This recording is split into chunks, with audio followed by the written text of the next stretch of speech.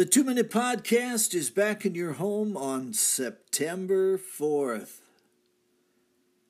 The Son of Man will be delivered over to the Gentiles. Luke chapter 18. The final countdown has begun.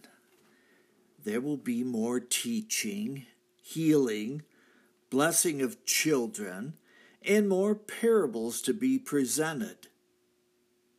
Jesus knows what is coming, but his close followers are still seeking personal gain and glory.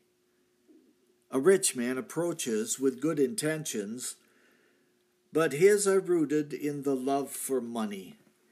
He must be rebuked. The disciples are ready for the kingdom, but Jesus plainly states that this will not happen until the renewal of all things.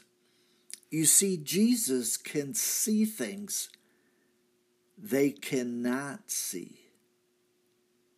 As they approach Jerusalem, Jesus carefully tells them of his betrayal. He weaves a sad account of being turned over to the Gentiles, of being mocked, of being spit upon from men, of a horrible flogging, followed by a cruel crucifixion. The followers cannot believe it. Even the revelation that he will rise from the grave in 3 days does not cheer their hearts. How can this possibly happen? In order to enter the kingdom of God, you must be born from above.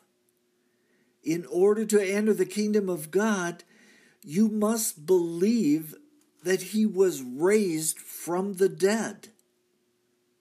My friend, do not flinch in your faith. That's a 2-Minute Podcast. I am Michael Foskey.